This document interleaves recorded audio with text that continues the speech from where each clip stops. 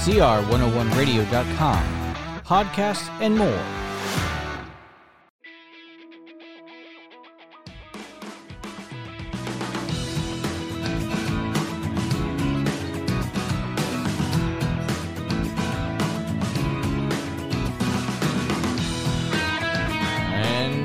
Welcome back to another episode of Preschool Pioneers. I am your host, Jeremy Walker. You can follow us on our parent network, CR101 Radio, on social media such as Facebook, Twitter, MeWe, Gab, YouTube, and Liberty News Radio. And you can subscribe to this podcast on your preferred platform so that you never miss an episode. Visit cr101radio.com/preschool pioneers for these links. So let's go ahead and get ourselves started. A brand new episode here entitled S is for Schooling. Why thinking that schools prepare children for the future is both wrong and ridiculous. Welcome back to Preschool Pioneers. As I mentioned, I am Jeremy Walker. I am an ordained minister. I have a lovely wife and am married over 20 plus years here now.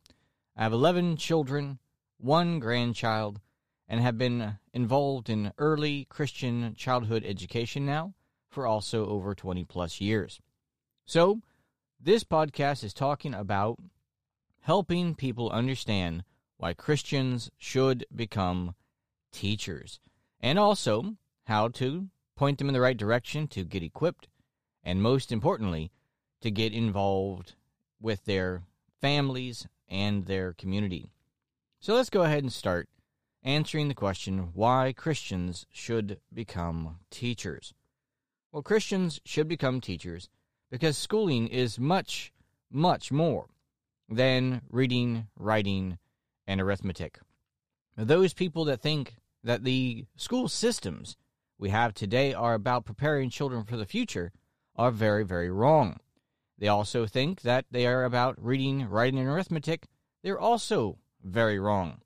And what is the ridiculous part is that they can see that that's not the case, and yet they still don't seem to understand. And this is one reason why Christians need to become teachers. Well, we can't talk about schooling, especially here in America, without talking about compulsory education. There's a big difference between educating someone and compulsory education here in America today. If you try to opt out children today, they have a thing which is called truancy.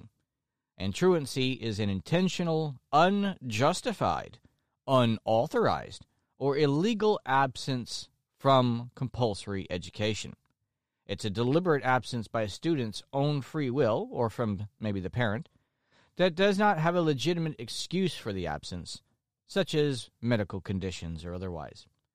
So compulsory education is a thing that people don't even stop to think about anymore. They just go, well, of course, it's required. Your 5-year-old must be in school or you're going to go to jail? Oh, well, that's perfectly reasonable and makes perfect sense, of course.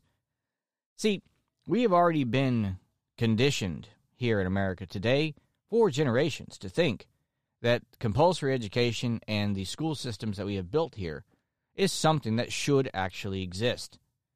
When you stop and think about it, that's not the way it is at all. I mean, what and why is there a compulsory component to education on the civil level?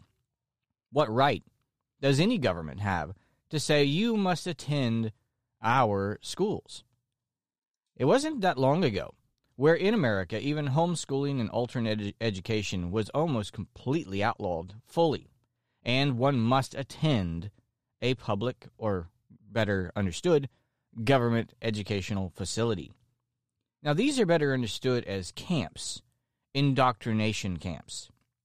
Now, the reason why people don't like that word, indoctrination, it automatically, in their minds, makes it sound like there's something negative going on. Well, that's not always the truth, because indoctrination just means you're going to indoctrinate.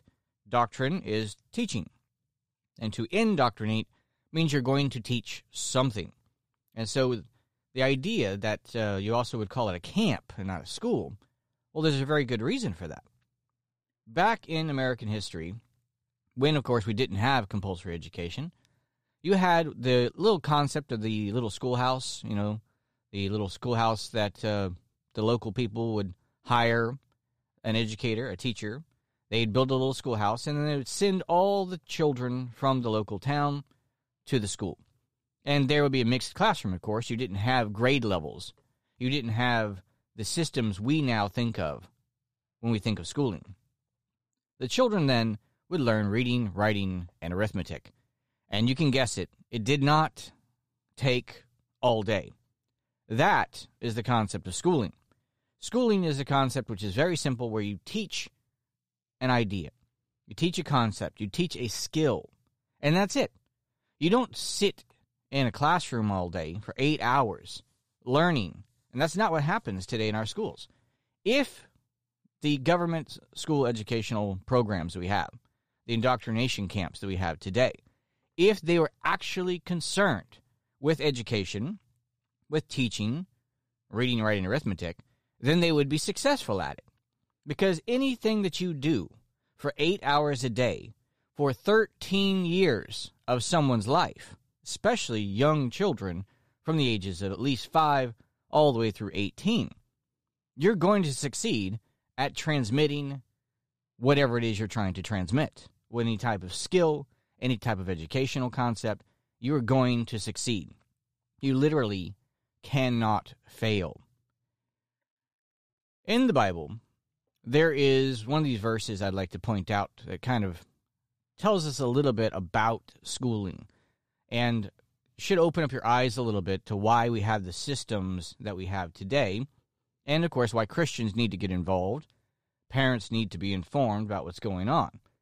See, in Luke 6:40, it says this, quote, "The disciple is not above his master, but everyone that is perfect shall be as his master." Now that, of course, is the King James Version. Now, I like lots of different versions of the Bible, translations. There's lots of them out there, and I like to look at all of them because they give you a different perspective, though I have to admit the King James Version is my go-to. But another version or translation of Luke 6:40 comes from the Amplified Bible. It says, quote, "A student is not superior to his teacher, but everyone, after he has been completely trained, shall be like his teacher."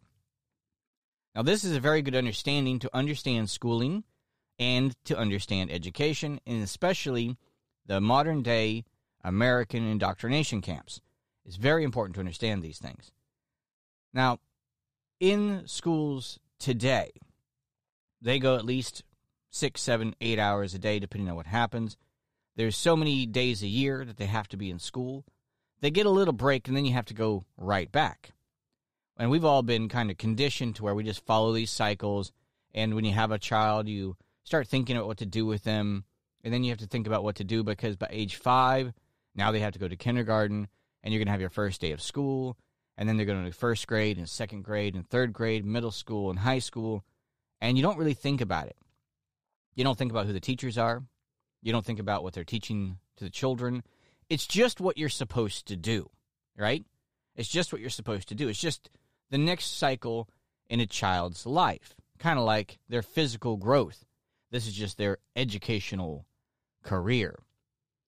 Well, the problem is, education has a goal, and it's to take the people that are the educators, the teachers, the indoctrinators, and supposed to turn out students like themselves. That can be in a variety of ways. That could be a person that knows how to write really well. You're trying to create a child where they could write as well. Language.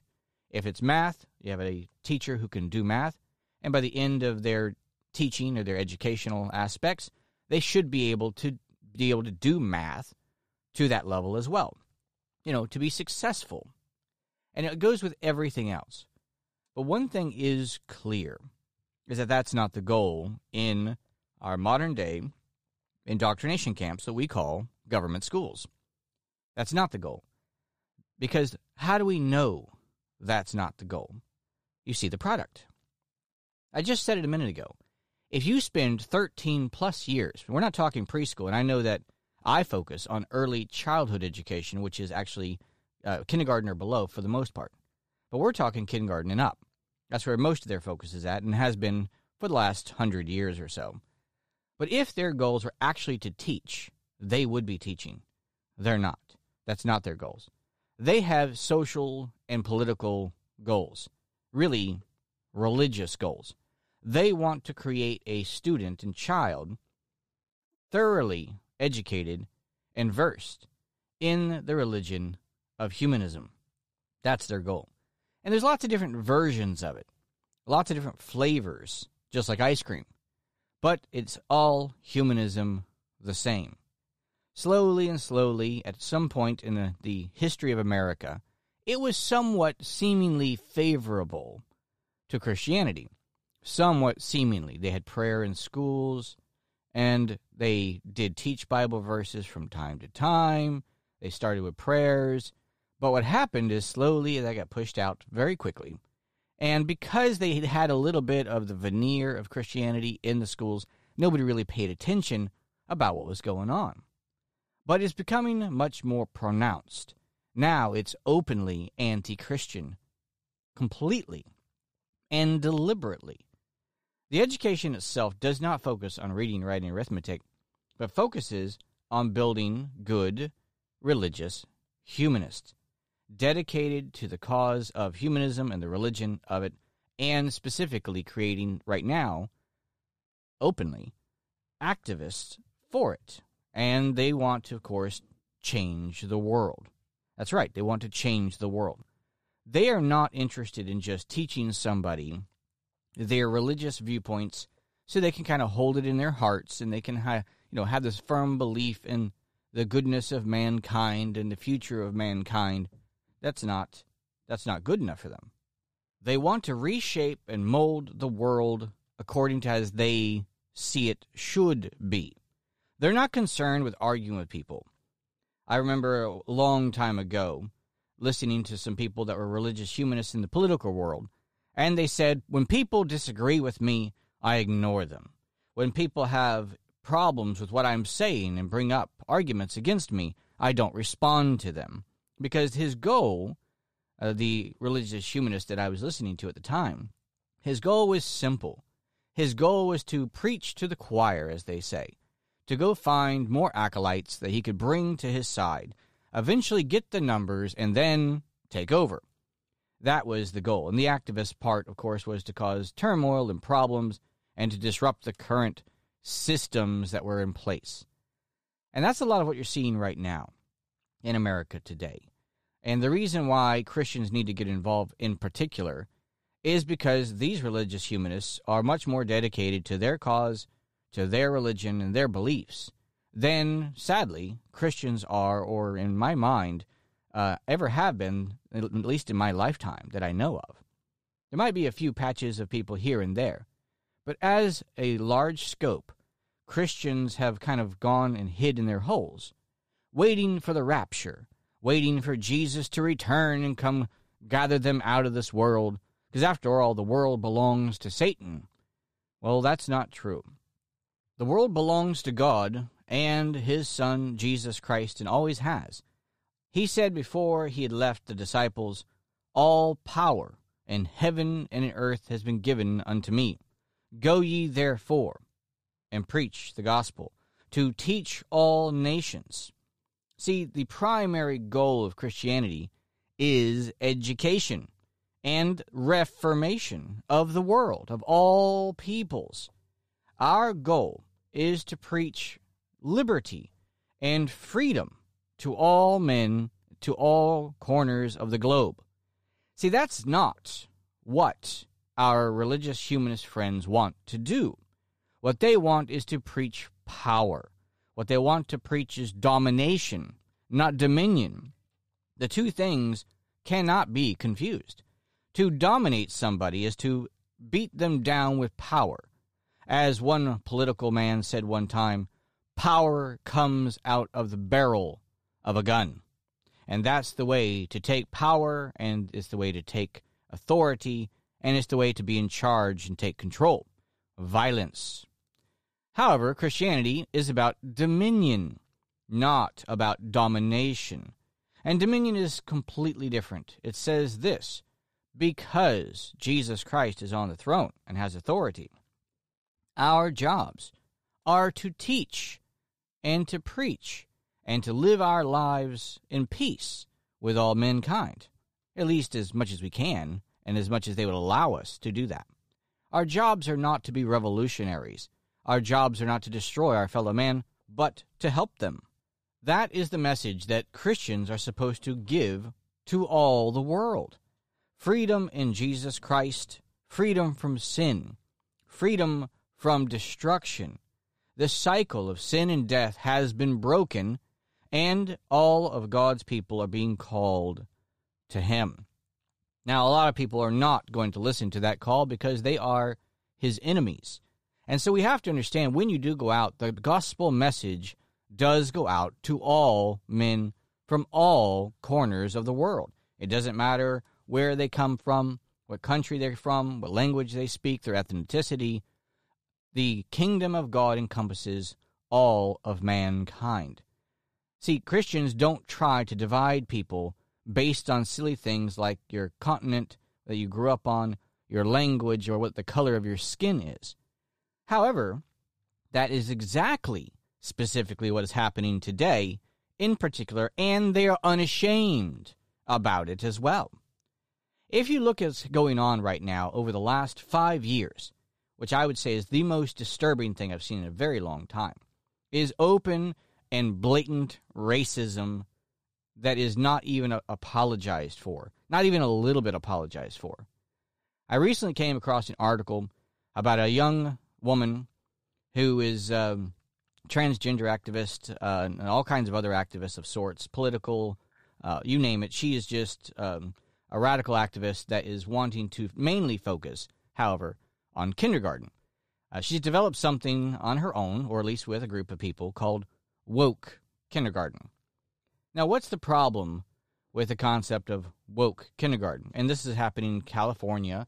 What they did is gave her a contract, at least for 1 year, for like $20,000 of sorts for this concept of woke kindergarten.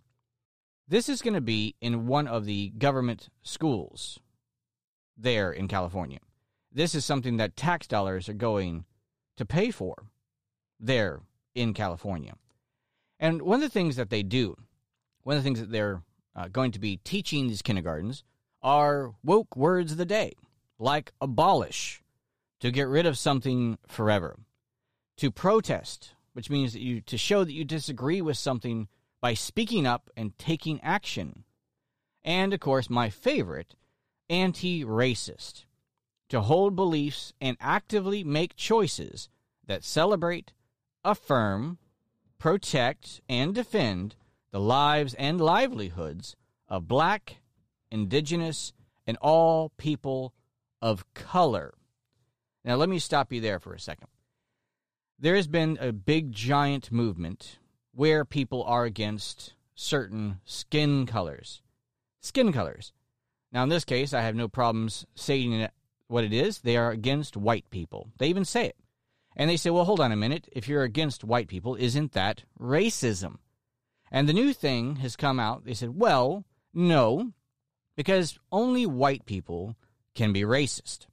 People say, well, hold on a second. How is it that only the skin color, which you're calling white, how is it that only they can be racist?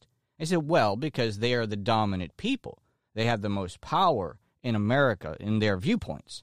And because of that, therefore, the only people who can actually be racist are people who are, attributed as being white. It doesn't matter if they have 2 white parents or only 1 white parent, a white mom or a white dad, or a parent from another ethnicity as well. But somehow, because your skin color is of the shade which they call white, now you're automatically racist. But in their viewpoint, the woke words of the day, what they're going to teach children there in California, is to be anti-racist. And that means they're going to teach children to hold beliefs means religious indoctrination, that actively helps them make choices which will celebrate, affirm, and protect and defend the lives and livelihoods of Black, Indigenous, and all people of color, which means not those white people over there. Now, see, this is the problem that Christianity corrects. Humanism can do nothing but divide. And this idea of racism and wokeness and all the rest is not just a single problem. It is literally just the symptom of the disease. And, of course, the disease is humanism. The idea that you're only going to point out specific people that you want to affirm, protect the livelihoods and life of, based on what you consider to be their skin color, is deplorable. I do not care which skin color you're trying to go after, but if you try to single out any single type of person based on their nationality, based on their language, based on their heritage, or based on their skin color, and not based on their character, not based on what that person has actually done, and you're actually going to be actively against people that you don't, for some reason, like because you put them off into the corner, that is deplorable. It's something that Christians should absolutely be against, completely condemn on every single level. This is the most disturbing thing I have seen of late, and they do it unashamed. Unashamed. But Christians, our jobs are to get involved, to stamp out things like this, the people that are literally preaching hate openly and calling it good. That's the main problem. They're calling it good, and it does not matter. Christians do not care. The Bible does not point us into a perspective that says, well, we are going to preach and teach liberty and freedom and protect the lives and livelihoods of some peoples. No, we do it to all people, and only Christians can do that. Only they can preach a true love of our fellow man in God through Jesus Christ. If you stick with humanism, if you stick your child into indoctrination camps that are going to teach your children this kind of humanism, I don't care what flavor of humanism it is, they are preaching death and destruction, division, everything that is against God and His Word. And this is why Christians need to become teachers. You might be silent. You might be content and sitting there and doing nothing, just complaining about the latest news article that you found that you didn't like. But guess what? Your enemies, the humanists out there, are not sitting quietly. They are not going to go away. They are happy with you doing nothing because they are going to propagate their truth. What about you? Why aren't you doing your job? Well, this is Preschool Pioneers. I am Jeremy Walker, and I hope I have helped somebody, if you're listening to this, understand why it is so imperative that Christians become teachers and we get involved. For more episodes, you can visit our website at cr101radio.com/preschool pioneers for more. But get out there and get involved. Take care of your family. Help your community. This is Jeremy Walker. God bless.